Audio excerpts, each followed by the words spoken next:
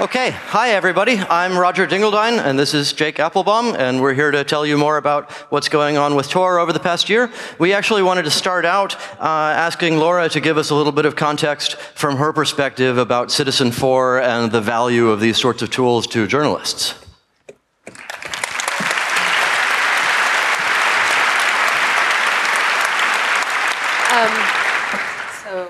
My life? Okay. Roger and Jake asked me to say a few things about Tor and what does it mean for investigative journalists. And I can say that certainly the work that I've done on working with disclosures by Edward Snowden and first communicating with him would not have been possible without the work that these two people do and that everybody who contributes to the Tor network. So I'm deeply grateful to everyone here.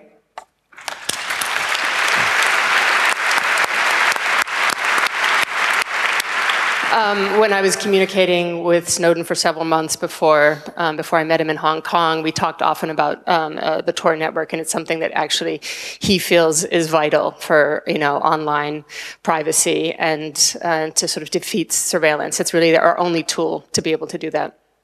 And I just wanted to tell one story about what happens when journalists don't use it. I can't go into lots of details, but there's a very well-known investigative journalist who was working on a story. He had a source, and the source was in the intelligence community. And he had done some research on his computer, not using Tor. Mm-hmm. And I was with him, and he got a phone call. And on the phone, the person was saying, "What the fuck were you doing looking up this, this, and this?" And this is an example of what happens when intelligence agencies target journalists. So without Tor, we literally can't do the work that we need to do. So thank you, and please support Tor. Thanks. Thank you.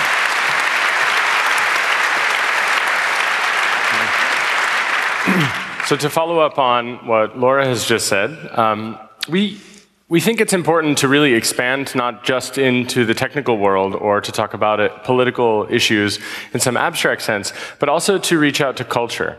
So in this case, this is a picture in the Reina Sofia, which is one of the largest museums in Spain, and that in the middle is Mason Judy and Trevor Paglen, and that's me on the right. And the only time you'll ever find me on the right. And so it is the case that this is a Tor relay. It's actually two Tor relays running on the open hardware device Novena, made by Bunny and Sean. And it's actually running as a middle relay now, but it may at some point with one configuration change become an exit relay. And it is the case that the Reina Sofia is hosting this Tor relay. So now, so we live in capitalism.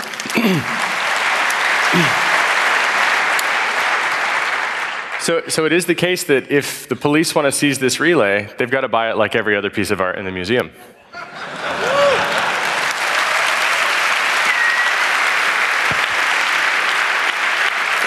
And part of the reason that we're doing this kind of stuff, or at least that piece of art, which I did with Trevor and Mason, and Lee Frigge, who's also in this room, and Aaron Gibson, also in this room, is because we think that culture is important. And we think that it's important to tie the issue of anonymity not just as an abstract idea, but as an actual thing that is representative not only of our culture, but of the world we want to live in overall, for all the cultures of the world. And so for that reason, we also have quite recently been thinking a lot about social norms. And it is the case that there is a person in our community, and many persons in our community, that have come under attack and have been deeply harassed. And we think that that sucks, and we don't like that. Even though we promote anonymity without any question, that is, no backdoors ever, and we'll get back to that in a minute, it is the case that we really want to promote being excellent to each other in the sort of spirit of Noisebridge. Next slide. And this is a little bit American-centric, but you can get the basic idea. It applies to Europe as well. Just replace First Amendment with your local law or a local constitutional right. It isn't the case that we're saying that you shouldn't have the right to say things, but we are saying get the fuck out of our community if you're going to be abusive to women.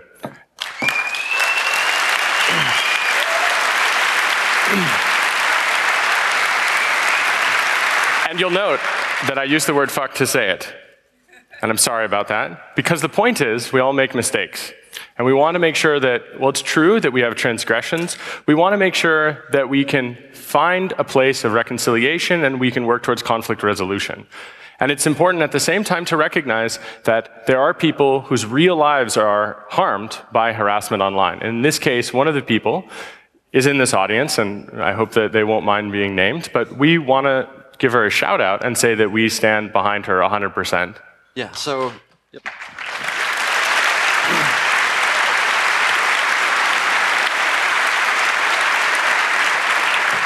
So one of our developers on Core Tor, Andrea, has been harassed on Twitter and elsewhere really a lot more than should happen to anybody. And there are a couple of points to make here. One of them is she's a woman, and women online have been harassed for basically since online has existed. Not just women, other minorities, pretty much all over the place. Especially recently, things have been getting worse. The other important point to realize, she's not just being attacked because she happens to be there. She's being attacked because they're trying to attack the Tor project and all the other people in Tor. So yes, she may be the focus of some of the attacks, but we, the rest of the Tor community, the rest of the security community, need to stand up and take on some of this burden of communicating and interacting and talking about these issues. We can't just leave it to her to defend herself.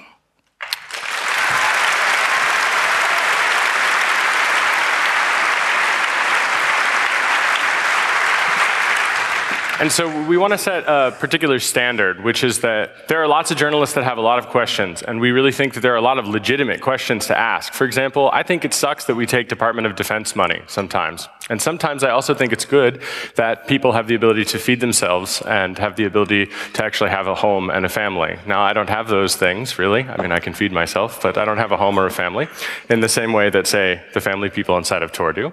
And they need to be paid. It is the case that is true, and that raises questions. Like, I personally wouldn't ever take CIA money, and I think that nobody should. I don't think the CIA should exist. But we have a diversity.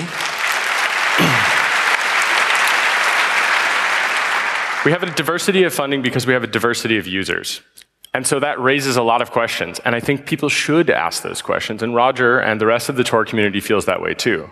But it's important that we don't single out a specific person, and in particular, to single out Andrea again, she does not deserve all of the heat about some of the decisions that the Tor project as a nonprofit makes. She is a developer who is integral to Tor. If it was not for her, a significant portion of Tor would not exist. It would not be as bug-free as it is, and it would not be getting better all the time. So we want people to reach out to this alias if they actually want to talk and have a forum where the whole of Tor can really respond and think about these things in a positive way and really engage with the press in a way that we can manage. Because at the moment we get, I would say, 5 on average press requests every day. That's really a lot. And it is also the case that 4 of those requests are very well phrased, extremely reasonable questions. And one of them is, why do Jews run Tor? And we should address all of them. We really should. And at the same time, we have to recognize that some of these people that are kind of harassing, they might trigger me. That one would trigger me, and I would probably write back with something kind of shitty. So we want to distribute the work in a way where people will be nice, even to the people that are unreasonable. Because at the core, we need to be held to account, and we need people to look to us about these things and to ask us these hard questions. And so this is the address to reach out to, not harassing Andrea online on Twitter, not coming after individual developers, not posting crazy stuff on the mailing list. Wait until we've actually talked here, then post the crazy stuff on the mailing list or wherever you're going to post it, and then hopefully we can actually answer the questions in a good faith, helpful way. There's no reason to talk about conspiracy theories. We can just talk about the business plans. And then to that point, we want to make it clear, stop being an asshole to people in the community, but this is not negotiable.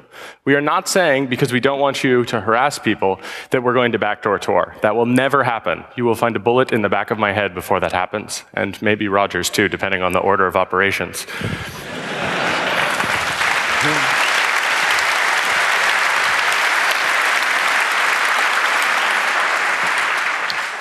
Okay, so we're going to talk a little bit about the various things we've done over the past year. To give you a very brief introduction to Tor, Tor is an anonymity system. You've got Alice, the client over there. She builds a path through 3 different relays around the world. And the idea is that somebody watching her local network connection can't figure out what destination she's going to, and somebody watching the destinations can't figure out where she's coming from. And we have quite a few relays at this point. Here's the red line is the graph of the number of relays we've had over the past year. For those of you who remember Heartbleed, you can see the big drop in April when we removed a bunch of relays that had insecure keys. But this is not the interesting graph. The interesting graph is capacity over the past year. And we've gone from a little over 6 gigabytes per second of capacity up to more than 12 gigabytes per second of capacity.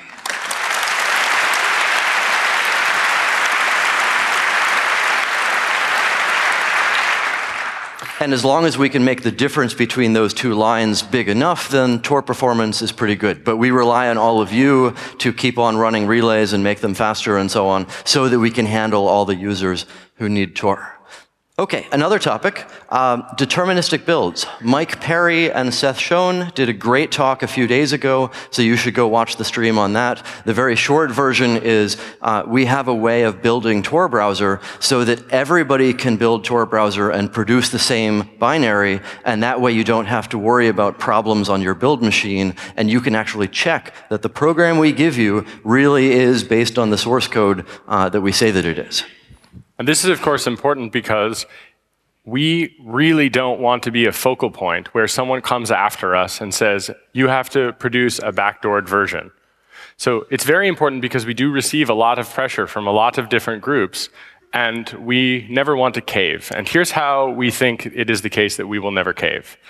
Free software, open specifications, reproducible builds, things that can be verified with cryptographic signatures.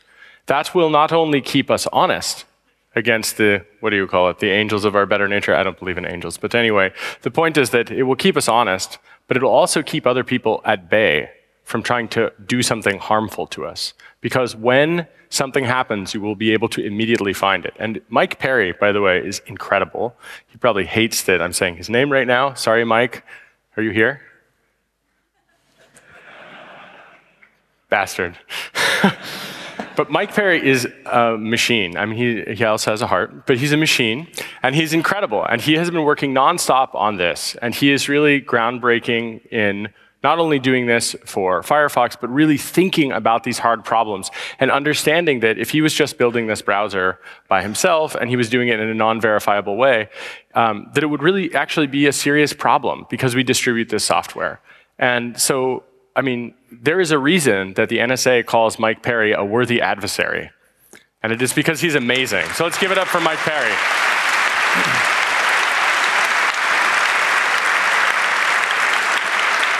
Not only that, but his work, along with Bitcoin's work, has pushed Debian and Fedora and other groups to work on reproducible builds as well. So hopefully the whole security community will get better.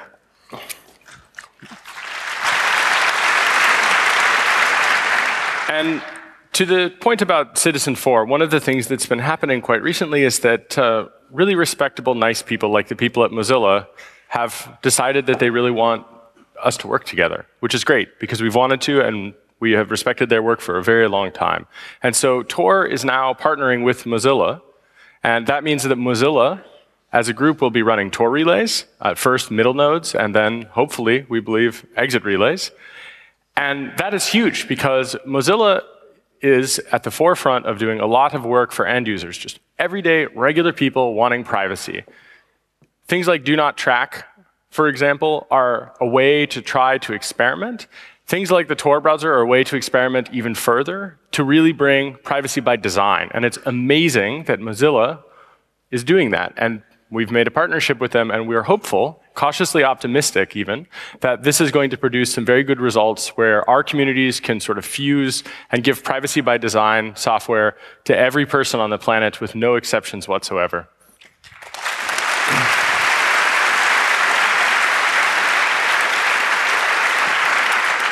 Now, we also have a couple of things that we would like to talk about just generally that are a little bit technical, but at the same time we want to keep it accessible because we think that this talk, well, it's useful to talk about technical details. The most important thing is someone who's never heard of the Tor community before, who watches this video, we want them to understand some of the details and enough, let's say, technical understanding that they'll be able to go and look it up if they want to, but they'll also understand we're not just glossing over it completely.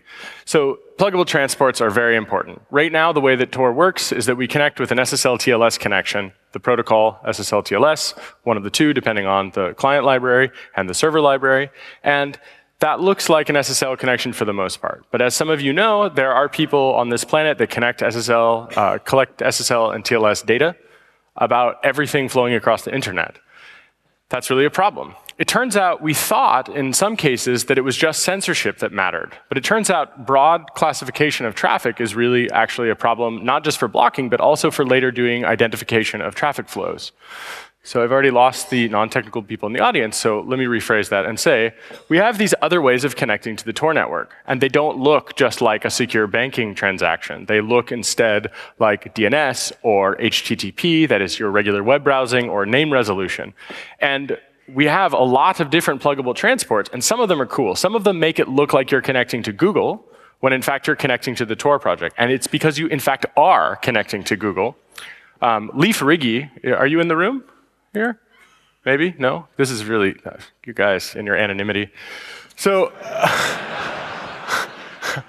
it is the case, he showed this to me. I mentioned this to some other people, and David Fifield, I think, either independently rediscovered it. There's also the Go Agent people that discovered this. You can connect to Google with an SSL connection. And the certificate will say www.google.com, and you, of course, verify it. And it is, of course, signed probably by Adam Langley personally. And maybe it's just the Google CAs. And then you give it a different HTTP host header. So you say, actually, I want to talk to AppSpot. I want to talk to torbridge.appspot.com. And inside of the TLS connection, which looks like it's a connection to Google, which is one of the most popular websites on the internet, you then make essentially an encrypted connection through that. And then from there to the Tor network. Using Google, but also Cloudflare. They don't just provide you with CAPTCHAs.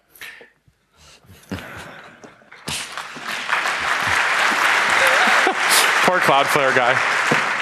We were joking we should stand outside his office and make him answer CAPTCHAs to get in the door.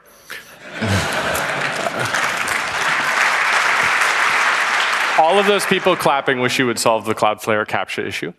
So it also works with other compute clusters and other CDNs. And so this is really awesome because it means that now you can connect through those CDNs to the Tor network using Meek and other pluggable transports like that. So that's a huge win. And deploying it by default, I think we have another slide for that. Nope, that's it. We've got a different one, yes. Yeah. So one of the neat things about Meek is because it works on all these different sorts of providers, Akamai and all the CDNs out there, a lot of those are still reachable from places like China. Lots of our pluggable transports don't work so well in China, but Meek does at this point, so there are a lot of happy users. Here's a graph of an earlier pluggable transport that we had called Obfus 3. It still works in China and Iran and Syria and lots of places around the world. But the sort of blue aqua line is how much use we've seen of Obfus 3. And you can tell exactly when we put out the new Tor browser release that had Obfus 3 built in and easy to use by ordinary people. So one of the really important pushes we've been doing is trying to make, rather than trying to explain how pluggable transports work and teach you everything, just make them really simple. Make them part of Tor browser. You just click on my Tor isn't working, so I want to use some other way to make my Tor work. And we've got 10,000 people at this point who are happily using Obfus 3. I think a lot of them are in Syria and Iran at this point.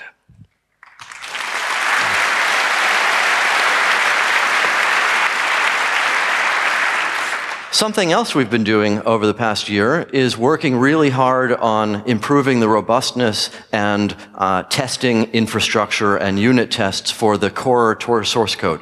So Nick Mathewson and Andrea Shepard in particular have been really working on robustness to make this something that we can rely on as a building block in Tails, in Tor browser, in all the other applications that rely on Tor. So in the background, things are getting a lot stronger. Hopefully that will serve us very well in the battles to come.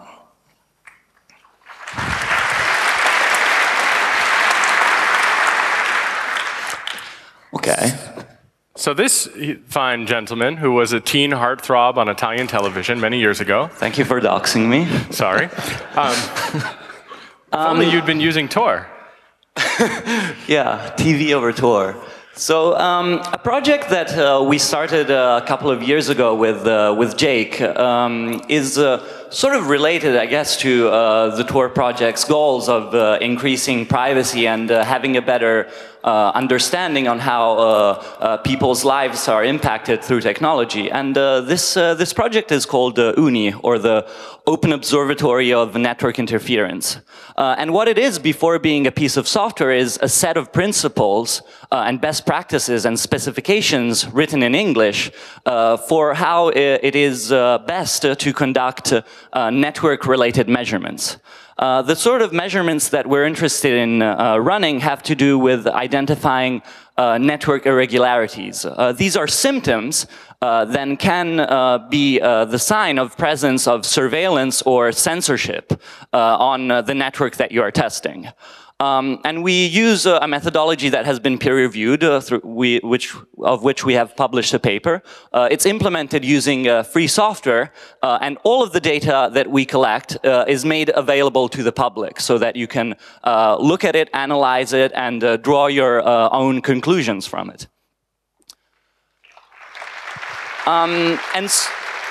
And so we believe that this effort is something that is helpful and useful to people such as journalists, researchers, activists, or just simple citizens that are interested in being more aware and have a better understanding that is based on facts instead of just anecdotes on what is the reality of internet censorship in their country. And we believe that historical data is especially important because it gives us an understanding of how these censorship and surveillance apparatuses evolve over time. So I would like to invite you all to run Uniprobe today. If you copy and paste this command line inside of a Debian-based system, obviously, perhaps you should read what is inside it before running it.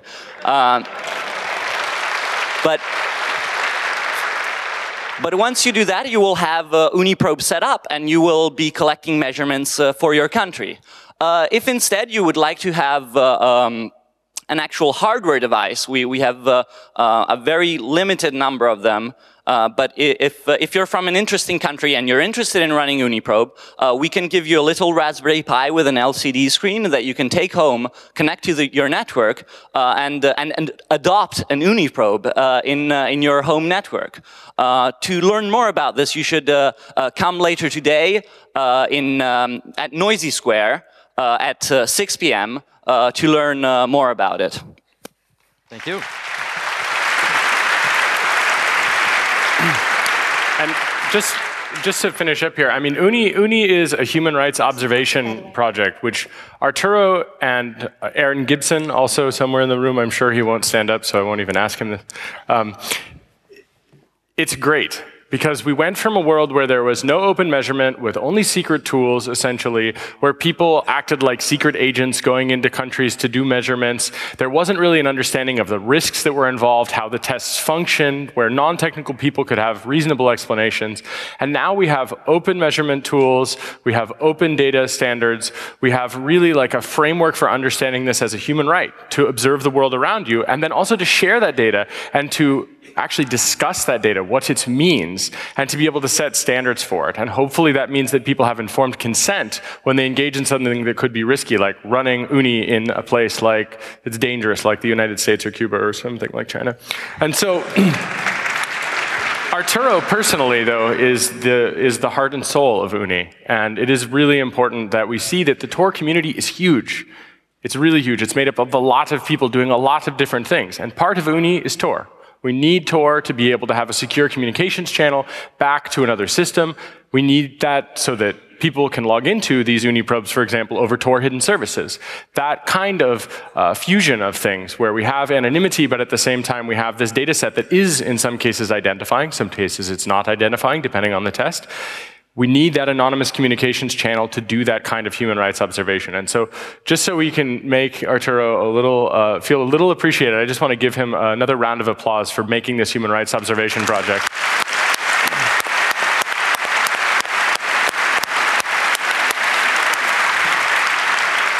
So I encourage all of you not only to run UniProbe in interesting places and in boring places because they might become interesting, but also to help write new tests and work on the design of these things so that we can detect and notice new problems on the internet more quickly. Something else we've been up to over the past year is Tor Weekly News. We were really excited by Linux Weekly News and so on, and so every week there's a new blog post and mail that summarizes what's happened over the past week. We encourage you to look at all of these. A special shout out to Harmony and Lunar for helping to make this happen over the past year. Thank you. Yeah.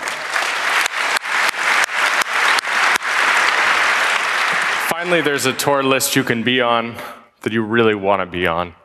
Being on lists is good.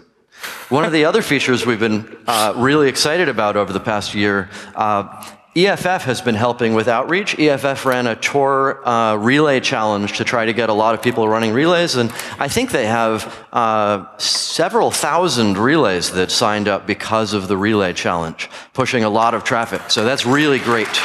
Yeah. And at the same time, not only did they get a lot of more people running relays, but they also did some great advocacy and outreach for getting more exit relays at universities and basically teaching people why Tor is important. We all need to be doing more of that. We'll touch on that a little bit more later. So you all, I hope, remember what was going on in Turkey earlier this year. Here's a cool graph of Tor use in Turkey. When they started to block YouTube and other things, then people realized, I need to get some tool to get around that censorship. But you probably weren't paying attention when Iraq filtered Facebook, and suddenly a lot of people in Iraq needed to get some sort of way to get around their censorship. So there are a bunch of interesting graphs like this on the Tor Metrics project of what's been going on over the past year. And we actually, if you could go back, yeah, all right. One thing that's really interesting about this is Carsten Losing, who's, I think, also not going to stand up. Maybe you will. Are you here? I don't see you. Carsten? No? Okay. Well, he does all the metrics, this anonymous, shadowy metrics figure. And if you go to metrics.torproject.org, you'll see open data that is properly anonymized. You would expect that from us, as well as actual documents that explain the anonymity, the counting techniques, that explain the privacy-preserving statistics.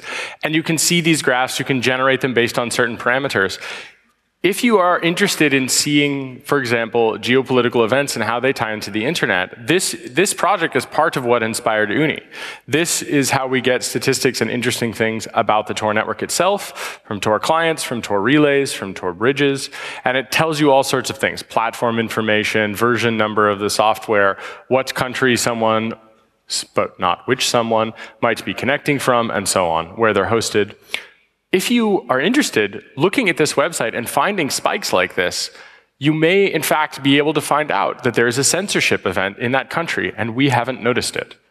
There are a lot of countries in the world if we split it up by country, and sometimes 50,000 Tor users fall off the Tor network because another American company has sold that country censorship equipment.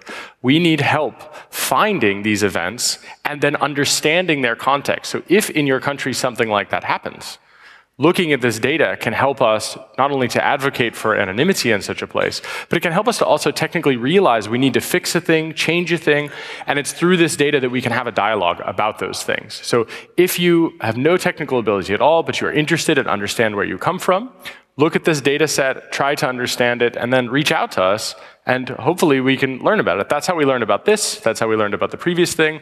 And many years ago, we gave a Tor talk about how countries and governments and corporations try to censor Tor. And of course, a lot has happened since then. There's a lot of those things, and it's very difficult to keep up with them. So we really need the community's help to contextualize, to explain, and define these things. Okay, next section of the talk. Things that excited journalists over the past year that actually turned out to be not so big a deal. And we're going to try to blow through a lot of them quickly so that we can get to the stuff that actually was a big deal. So I guess in August or something, there was going to be a Black Hat talk about how you can just totally break Tor, and then the Black Hat talk got pulled. It turns out that it was a group at CMU who were doing some research on Tor, and I begged them for a long time to get a little bit of information about what attack they had. Eventually they sent me a little bit of information, and then we were thinking about how to fix it, and then Nick Mathewson, one of the Tor developers, said, why don't I just deploy a detection thing on the real Tor network, just in case somebody is doing this? And then it turns out somebody was doing this. And then I sent mail to the CERT people saying, hey, are you running those 100 relays that are doing this attack on Tor users right now? And I never heard back from them after that. So that's sort of this is a sad story for a lot of different reasons. But I guess the good news is we identified the relays that were doing the attack, we cut them out of the network, and we deployed a defense that will, first of all, make that particular attack not work anymore, and also detect it when somebody else is trying to do an attack like this. This, of course, is...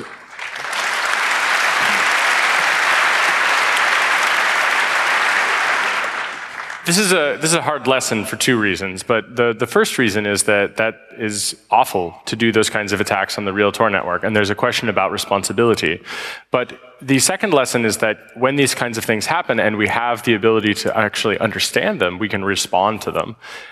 It's really awful that the talk was pulled, and it is really awful that these people were not able to give us more information, and it's also really awful that they were apparently carrying out the attack. And there are lots of open questions about it, but in general, we believe that we've mitigated the attack, which is important. But we also advocated for that talk to go forward because we think that, of course, the answer to even really frustrating speech is more speech. So we want to know more about it. It somehow is very disturbing that that talk was pulled, and they should be able to present their research. Even if there's egg on our face, it's important for our users to know as much as we can so that we can move forward with protecting Tor users.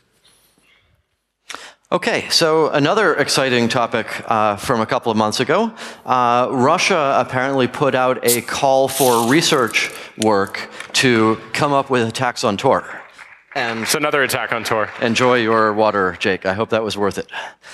It was really worth it, so I'm very thirsty. So Russia put out a call for research proposals on attacking Tor. Somebody mistranslated that phrase from Russian into prize or bounty or contest. And then we had all of these articles saying Russia is holding a contest to break Tor, when actually, no, they just wanted somebody to work on research on Tor attacks. So this would be like the US National Science Foundation holds a contest for Tor research. That's not actually how government funding works. Mistranslations cause a lot of exciting journalist articles, but as far as I can tell, it turned out to be basically nothing. Also, it was basically no money, so maybe something will come of this, we'll see. Something else that's been bothering me a lot lately, CryptoWall, now called CryptoLocker. So there are jerks out there who break into your mobile phone of some sort, give you malware, viruses, something like that. They encrypt your files, and then they send you basically a ransom note saying, we've encrypted your file. If you want it back, send some Bitcoin over here. So this is bad so far. But then the part that really upsets me is they say, and if you don't know how to do this, go to our website, torproject.org, and download the Tor browser in order to pay us. Fuck them. I do not want people doing this with our software.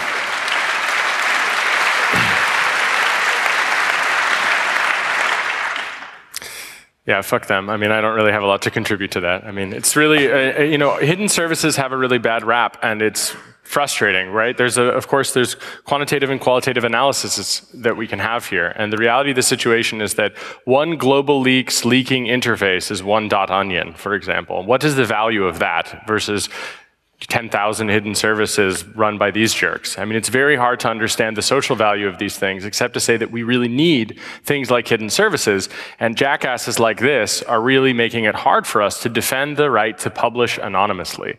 And so if you know who these people are, please ask them to stop. I don't even know what the ask is there, but they really should stop. Or maybe there's some interesting things that you can do. I don't know. But we really, really don't like that this is someone's first introduction to Tor, is that they think that we're responsible for this. We most certainly are not responsible for these things. We certainly do not deploy malware. And hidden services are actually very important for a lot of people. These people are not those people.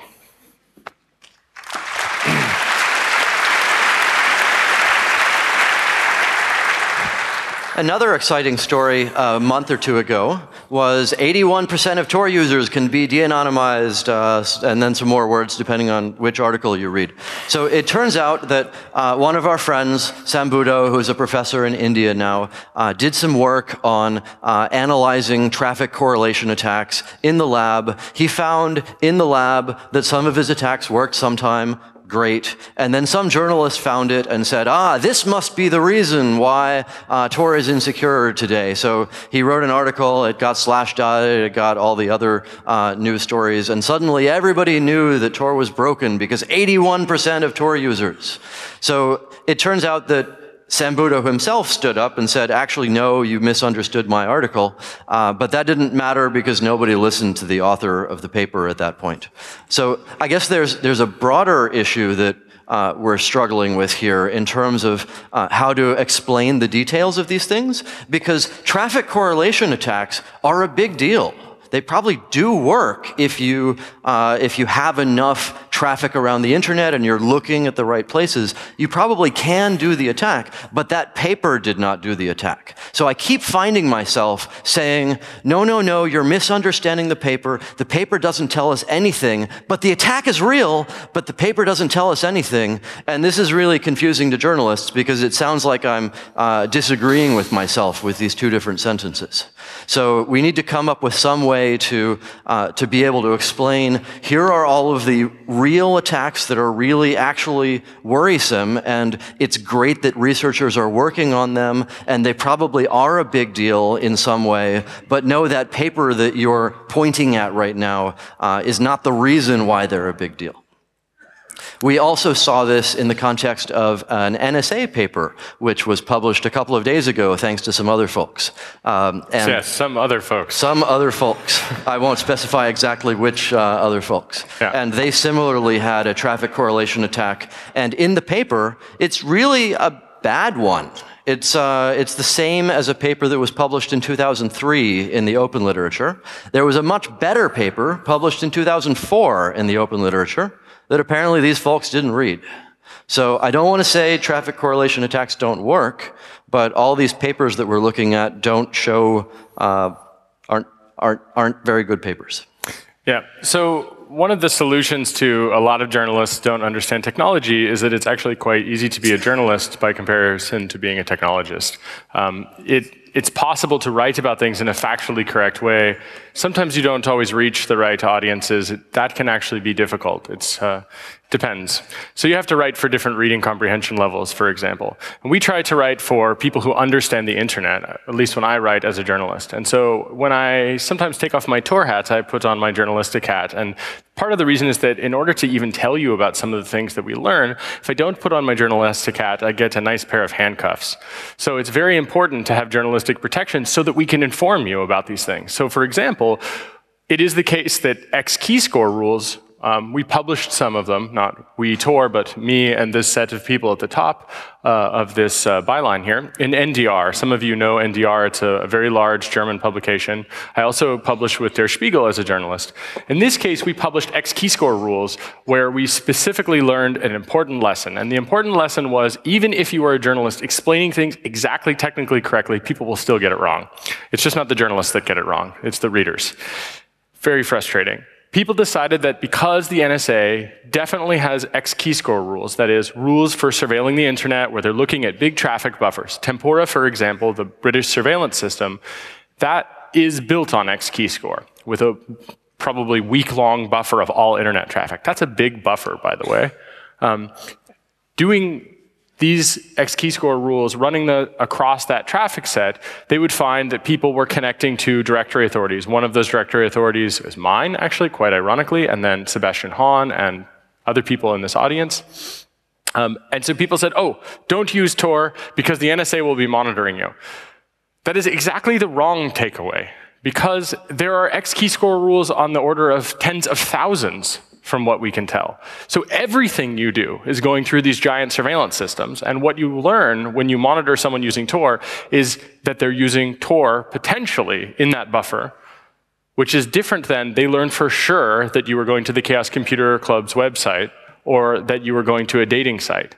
So it's the difference between they learned some teeny bit of information about you, that you're using an anonymity system, versus they learned exactly what you were doing on the internet. Now, if there were only a few X-keyscore rules at all, and it was just that about Tor, then that conclusion people reached would be correct. But it's exactly not true. The X-keyscore system is so powerful that if you have a logo for a company, so anyone here that runs a company, and you put a logo inside of a document, the X-keyscore system can find that logo in all the documents flowing across the internet in real time and alert someone that someone has sent a .doc or a PDF with that image inside of it, and alert them so that they can intercept it. So the lesson is not, don't use Tor, because X-keyscore may put your metadata into a database in the so-called corporate repositories. The lesson is, holy shit, there's this gigantic buffering system which has search capabilities that even allow you to search inside of documents. Really, really advanced capabilities where they can select that traffic and put it somewhere else. Use an anonymity system. And also, look, they're targeting anonymity systems, even in the United States, which, at least for the NSA, they're not supposed to be doing those kinds of things. They literally were caught lying here. They're doing bulk internet surveillance, even in the United States, using these kinds of systems. That's really scary, but the real big lesson to take away from that is actually that they're doing this for all the protocols that they can write fingerprints for, and they have generic languages where they can, or a generic language where they can actually describe protocols. And so we published a number of those, we, NDR, and I would really recommend you read and understand that. But the lesson, again, is not, oh no, they're going to detect you're using Tor. We've never said that Tor can, for example, protect you against someone seeing that you're using it, especially in the long term. But rather the point is exactly the scariest point. This mass internet surveillance is real, and it is the case that it is real time, and it's a real problem.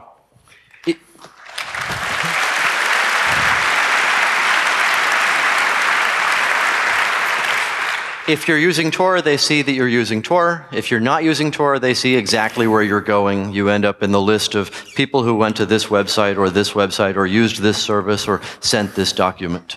And the diversity of Tor users is part of the safety where just because they know you're using Tor doesn't tell them that much.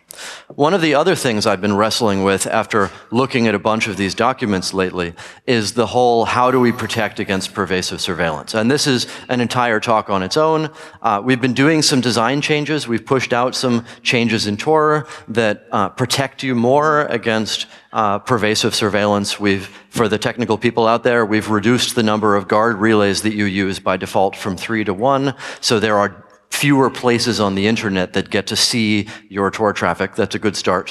One of the other lessons we've been realizing, the internet is more centralized than we'd like. So it's easy to say, oh, we just need more exit relays, and then we'll have more protection against these things. But if we put another exit relay in that same data center in Frankfurt that they're already watching, that's not actually going to give us more safety against these pervasive surveillance adversaries.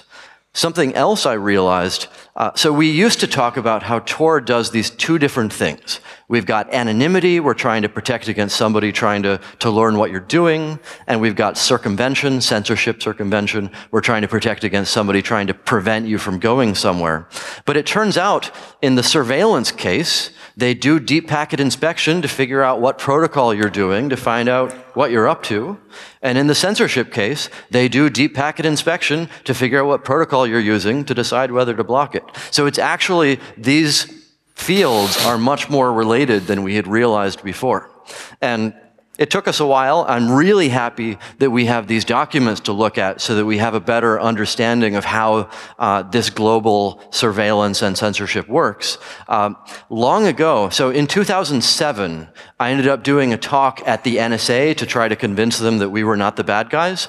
And you can read the notes that they took about my talk at the NSA because they're published in the Washington Post. So I encourage you to go read what the NSA thought of my talk to them.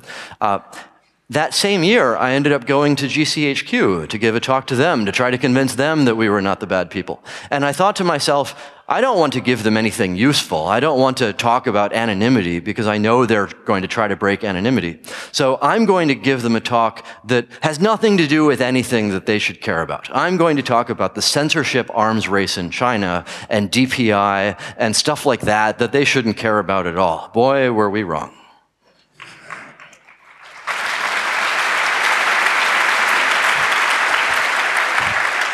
So the other thing to think about here, there are a bunch of different pluggable transports that could come in handy against the surveillance adversary. We have so far been thinking of pluggable transports in terms of there's somebody trying to censor your connection, they're doing DPI, or they're looking for addresses and they're trying to block things. One of the things we learned from this past summer's documents, imagine an adversary who builds a list of all the public Tor relays.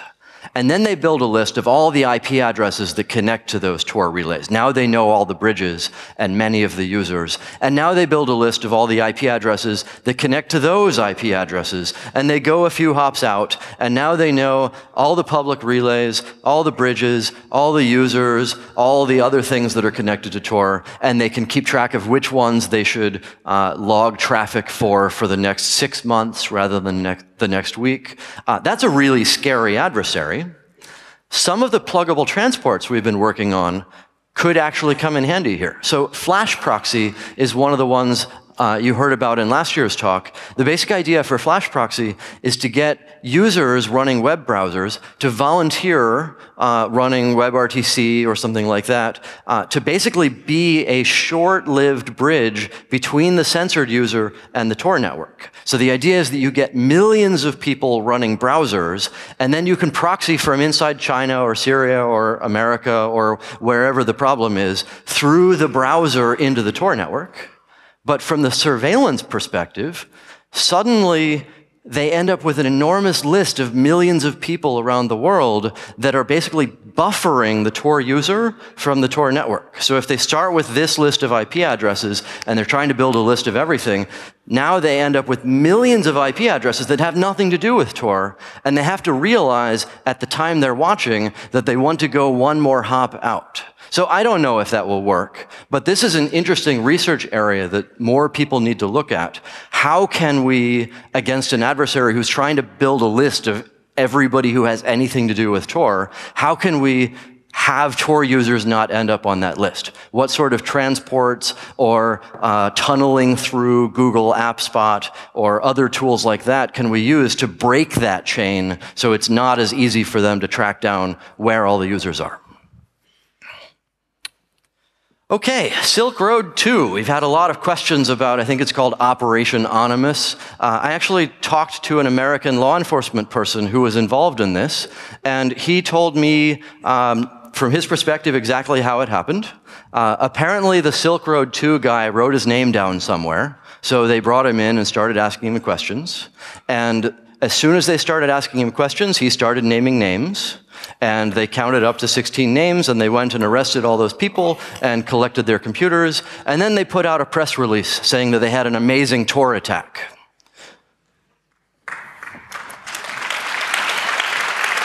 So there are a couple of lessons here. One of them is, yes, it's another case where OPSEC failed. But the other lesson that we learned is these large law enforcement adversaries are happy to use press spin and lies and whatever else it takes to try to scare people away from having safety on the internet. This is a really, to me, especially if I take off my Tor hats and put on my journalistic hat, as if I can actually take off hats and so on, but it's really terrifying that journalists don't actually ask hard questions about that. You know, the Europol people that spoke to the press, they talked about this as if they had some incredible attack. They talked about O-Day. They talked about how they had broken Tor. You're not safe on the dark web. We don't even use the term dark web. That's how you know that they're full of shit. But it's that's sort of like when people have Tor in all caps. Tor in all caps, dark web, that kind of stuff. It's just a bad sign. But the way they talked about it, it was clear that they, as far as we can tell, they don't have that. But they really hyped it as much as they possibly could. I mean, it is effectively, and I think it is even technically, a psychological operation against the civilian population. They want to scare you into believing that Tor doesn't work because, in fact, it does work and it is a problem for them. So anytime they can ever have some kind of win at all, they always spin it as if they're great, powerful adversaries and it's us versus them. And that's exactly wrong. It is not us versus them because we all need anonymity. We all absolutely need that, and they shouldn't be treating us as adversaries. They, in fact, are also Tor users, quite ironically. So it is interesting, though, because they know that they haven't done that, but they don't want you to know that they haven't done that. In fact, they want you to know the opposite. Now, of course, we could be wrong. They could have some super secret exploit, but as far as we can tell, that just is not the case. So what's to be learned from this? We used to think it was just American law enforcement that were scary jerks. Now it's also European. I don't know if that's the right lesson. But hopefully, some of you will go and work at Europol and tell us what's really going on.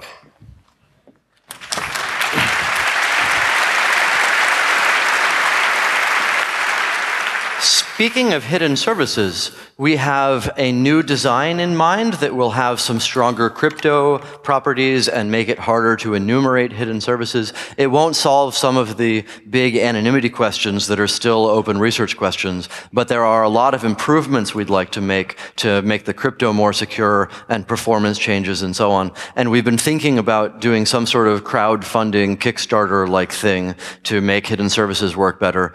We've got a funder who cares about understanding hidden services, but that's not the same as actually making them more secure. So we'd love to chat with you after this about how to make one of those Kickstarters actually work.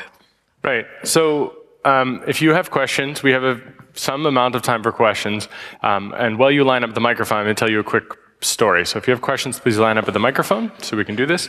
This is a picture of a man who was assassinated in San Francisco. His name is Harvey Milk. Anybody here ever hear of Harvey Milk? Great. Harvey Milk was basically the first out gay politician in, I think, the United States. He was a city council member in San Francisco. And this was during a huge fever pitch uproar where basically it was the battle between are people who are gay people or not. And what he said is, go home and tell your brothers, your mothers, your sisters, your family members, and your coworkers that you're gay. Tell them that so that when they advocate for violence against gay people, when they advocate for harm against you, that they know they're talking about you. Not an abstract boogeyman, but someone that they actually know and that they love. We need every person in this room, every person watching this video later, to go home and talk about how you needed anonymity for 5 or 10 minutes, how you needed it every day to do your job. We need people to reach out. Now, there's a sad story with Harvey Milk, which is that he and Mayor Moscone of San Francisco were actually killed by a very crazy person that was also in city government, in the traditional American tradition of extreme gun violence. He was shot and killed, and that person actually got away with it, the so-called Twinkie defense. So we're not trying to draw that parallel. Just to be clear, please don't shoot us and kill us. Not even funny, unfortunately. But to understand that we are really under threat, a lot of pressure. There's a lot of pressure. We get pressure from law enforcement investigation agencies to backdoor Tor, and we tell them no. And that takes a lot of stress and dumps it on us. And we need support from a lot of people to tell them to back off. It can't just be us that say that, or we will lose someday. And there are also very scary adversaries that do not care at all about the law. Not that those guys care about the law, but really don't care about the law at all. And we need people to understand how important anonymity is and to make sure that that goes into every conversation. So really go home and teach your friends and your family members about your need for anonymity. This lesson from Harvey Milk was very useful. It is the case that now in California, where there was a huge fever pitch battle about this, that you can, for example, be gay and be a school teacher. That was one of the battles that Harvey Milk helped win. Right.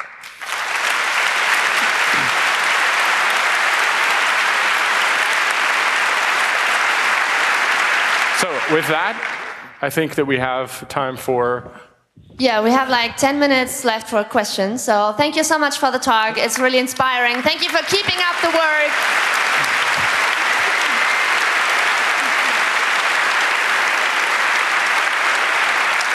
Really, although you do this every year, it never gets old. And I think every year you give people the chance to leave the Congress with a feeling of hope and purpose. So thank you so much for everything you do and every minute you spend on this project. So we start with a question from the internet. We'd like to take a few questions from the internet all at once, if possible, so we can try to answer them as quickly as possible. Okay. All right. So the first one, yesterday you said that SSH is broken, so what should we use to safely administrate our Tor relays? That's great. So first of all, next set of questions. So the next one is, how much money would be needed to get independent from government funding, and is that even desired? Do you want me to do both? Sure, I'll fill in. Yep. Okay, first question. Consider using a Tor hidden service and then SSHing into that Tor hidden service. Composition of cryptographic components is probably very important.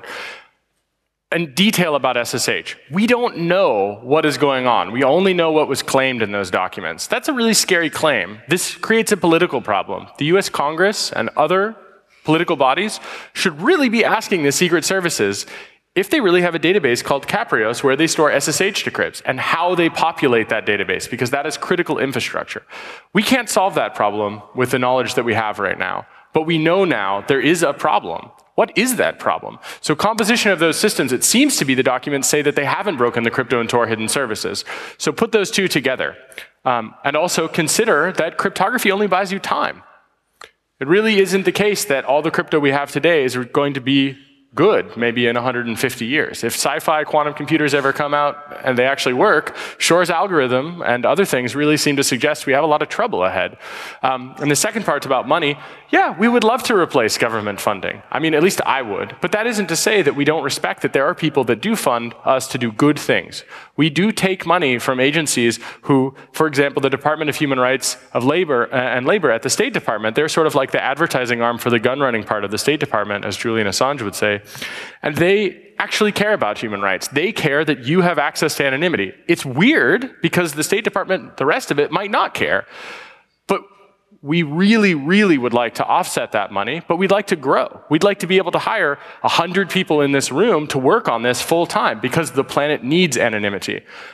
But that requires that we find that money. And the best place at the moment is by writing grant proposals. And that is how we have, in fact, done that. And that allows us also to operate openly, so we don't have, for example, clearances, and we try to publish everything we can about it. And if you ever write a FOIA, we always tell the agency that has received the Freedom of Information request, give the requester everything. Give it all to them. We have nothing to hide about this. We want you to see that. We want you to see that when a government agency has paid us money, that we have done it for this line item, and we've done it as well as we could do it, and it is in line with the open research, and we have really done a good thing that helps people. So I'd love to diversify our funding. I'd love to have foundations. I'd love to have the EFF model where individuals fund because we do great things. Look at what we did over the past year. And in fact, right here, look at what we did over the past year. We've done some amazing things. We're going to do some more amazing things next year. We need your help to actually make all of this happen. Anybody here a Bitcoin millionaire? Because we now take Bitcoin.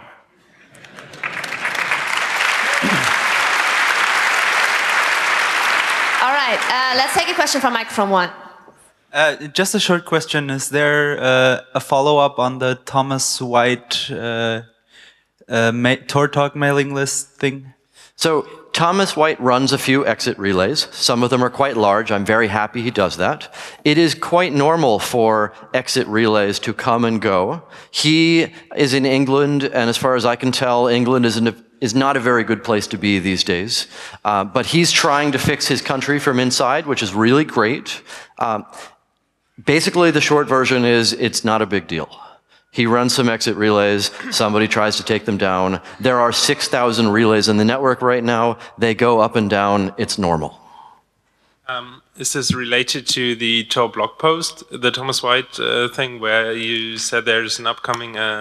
It is unrelated, except for the fact that everybody was watching. So then when he wrote a Tor talk mail saying, hey, I'm concerned about my exit relays, suddenly all the journalists said, oh my God, they must be the same thing. So no, unrelated. There are a lot of people that have been attacking the Tor network. You've probably seen there have been denial of service attacks and things like that on the Tor directory authorities.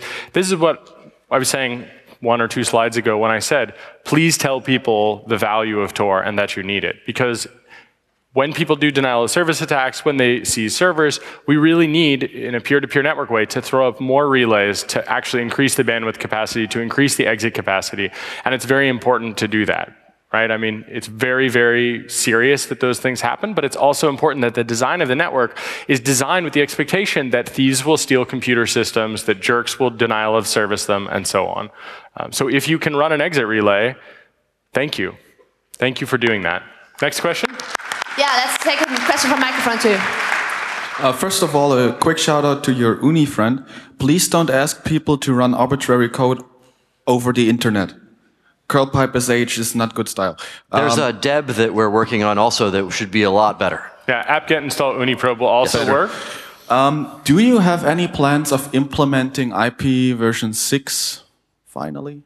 So there is IPv. So Linus Nordberg, one of the finest Tor people I've ever met, he in fact helped add IPv6 support, initial IPv6 support to the Tor network. So for example, you can in fact exit through the Tor network with IPv4 or IPv6.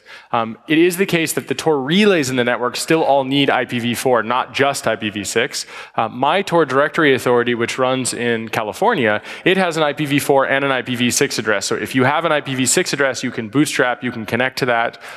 You could do some interesting pluggable transport stuff as well. So that is on the roadmap. This is another example of, if you really care about that issue, please send us your Bitcoins.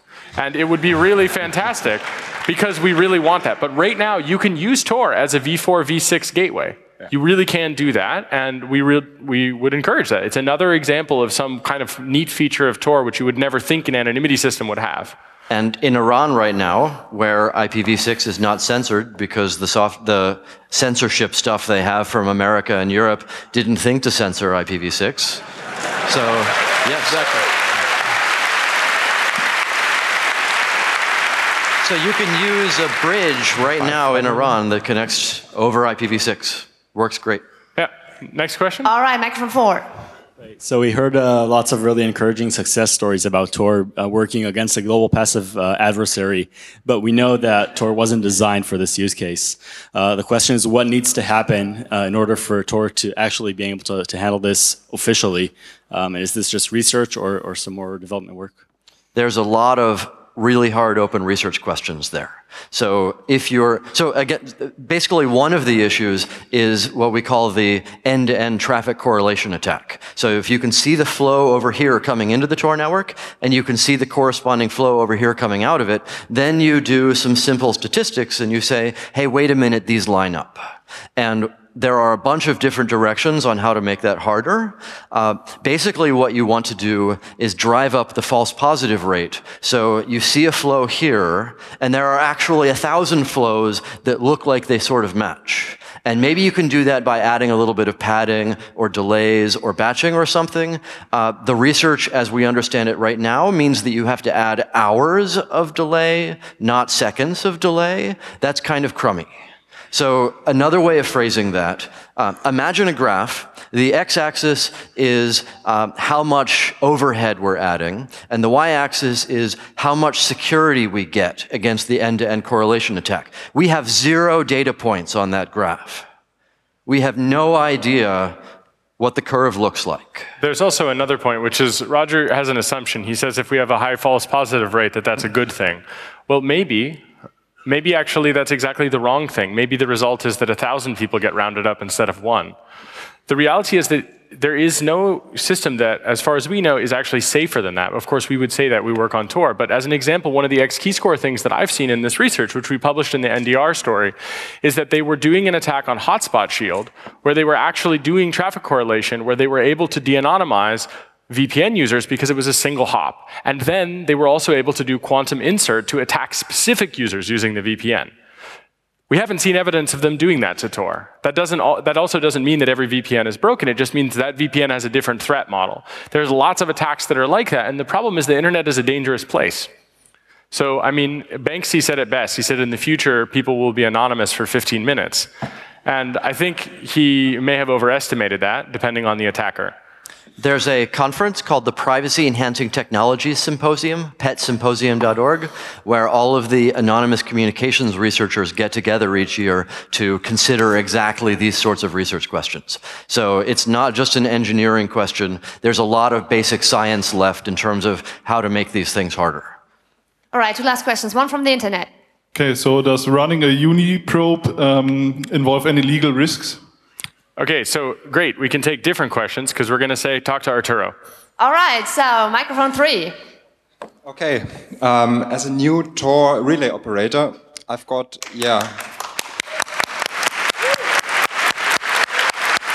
Take a bow. So since about 2 months, I run 3 relays, rather high bandwidth. And on 2 of these, I had, quite strange things happen. One case, a kernel crash in the Intel E1000 driver. The other one having the top of the rack switch just reboot, which is, by the way, a Juniper switch. So I'm kind of concerned about this operational security. Could you address that? Yeah, absolutely. So the short version of it is, agencies like the NSA, depending on where you're located, might compromise something like your Juniper switch upstream. They sit on 0 days for critical infrastructure. That includes core routers and switches. But it may not be such a big thing. It really depends on where you're located. It could also be that the hardware sucks and that the software is not good. And when you, of course, are pushing, let's say, gigabits of traffic through it, it falls over. It's really hard to know. That's a really good question, which is very specific and kind of hard for us to address without data. I'm concerned that like an attack like this, they could actually compromise the machine without knowing, or compromise the exact uplink, and this would actually be a viable attack, like very low key. You don't see it as an operator, maybe, if you're not very careful, and you can watch all the traffic going inside, going outside the box. Yeah, it would be fantastic if you can prove that theory, because, of course, if you can, maybe we can find other information that allows us to stop those types of things to happen, or, for example, can in some way allow us to fix the problems that are being exploited. The reality is that general purpose computers are, quite frankly, not very secure, and special purpose computers aren't doing much better. I worry not only about active attacks like that, but about passive attacks where they already have some sort of surveillance device upstream from you in your co-location facility or something like that. So yes, these are all really big concerns. One of the defenses that Tor has is diversity around the world, so hopefully they won't be able to do that to all of the relays. But yeah, this is a big issue. We should keep talking about it.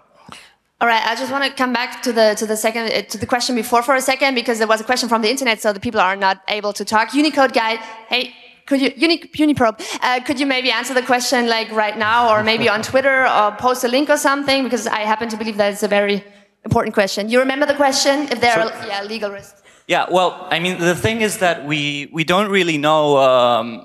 Like, what are who was it that was asking the question? The internet. Ah, the internet. Okay, there you go.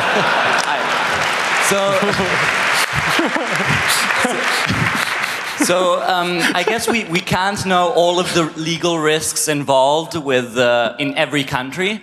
It is definitely the case that in some countries you may get in trouble for visiting some websites that are considered illegal.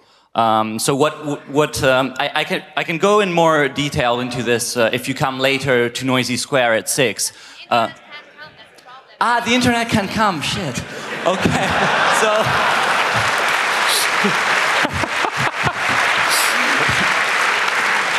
There are a lot of jokes in that. the short answer is that you should look at the test specifications that are written in English, and they have at the bottom some notes that detail what can be some of the risks involved. But we are not lawyers, so we don't know what are the risks for all of the countries. So you should probably speak to somebody that knows about these things in your country. And it's experimental software, and there are not many people that are doing this, so we generally can't say. Hope that answers your question. Thanks a lot. Yeah, thanks. All right, I guess just to sum it up, be careful whatever you do. All right, so Jake was just asking if maybe we could just gather a couple of questions and then ask about them outside. Did I get that right? Yeah, so if everyone who's at the microphone disperse to the correct microphone, if you could just ask all your questions, then everyone else who's here that wants to hear the answers will know that you should stick around and talk to us afterwards. We won't answer all these questions unless there's a really burning one, but that way the guys that are standing at the microphone, or the gals that are standing at the microphone or other, can actually ask them right now. And if you're interested, come and find us right afterwards. We're going to probably go to the tea house upstairs, so maybe I shouldn't have said that. All right, so we're going to do like this. We're going to rush through this. So you're just going to hear a lot of interesting questions, but no answers. If you want to hear the answers, stay tuned and don't switch the channel. So we take a couple of questions. Microphone 5, and be quick about it. In regards to robustness and the Mozilla partnership, are there any thoughts about incrementally replacing the C++ infrastructure with Rust eventually? Microphone 4. Is it open? Microphone 4. Can you compare Tor with JAP from TU Dresden in aspects of anonymity? Okay, the other guy at microphone 4. To your knowledge, has anyone got into trouble for running a non-exit relay? And do you have any tips for people that want to help by running a non-exit relay? Okay, microphone 1, 2 guys. I have a question or a suggestion for the funding problematic. You're teaming up with Mozilla. Have you ever considered like producing your own smartphones? Because there's a huge margin. I also think there is a problem like why most people don't use cryptography is because there's no like easy to use out of the box cool product that goes out that has a story or anything like marketing or Apple. All right, the other guy at microphone 1. So a couple of minutes before the talk started, someone did a civil attack on Tor, and we should fix that ASAP. So please don't disappear for the next few hours. Thanks. All right. It never ends. It never ends. All right. The 2 questions from microphone 3. So when they took down Silk Road, they took a lot of bitcoins with them. I wonder what the government is doing with the large amount of anonymized cash. They auction it off. They sell it. Next question. And I think they should give it to you. All right, last question. We agree. So to combat against the misinformed journalist thing, why not have a dashboard very prominently displayed on the Tor project listing all of the academic open known problems with Tor, and always have the journalists go there first to get the source of information rather than misunderstanding academic research. Fantastic. So if All right, you want to know... Yeah, if you found any of these questions interesting and you're also interested in the answers, stick around, go to Noisy Square, speak to these 2 guys, and get all your answers. Other than that, you heard it a billion times, but go home, start a relay. My friends and I did 2 years ago after Jake's keynote. It's really not that hard. You can make a difference. And thank you so much for Roger and Jake, as every year.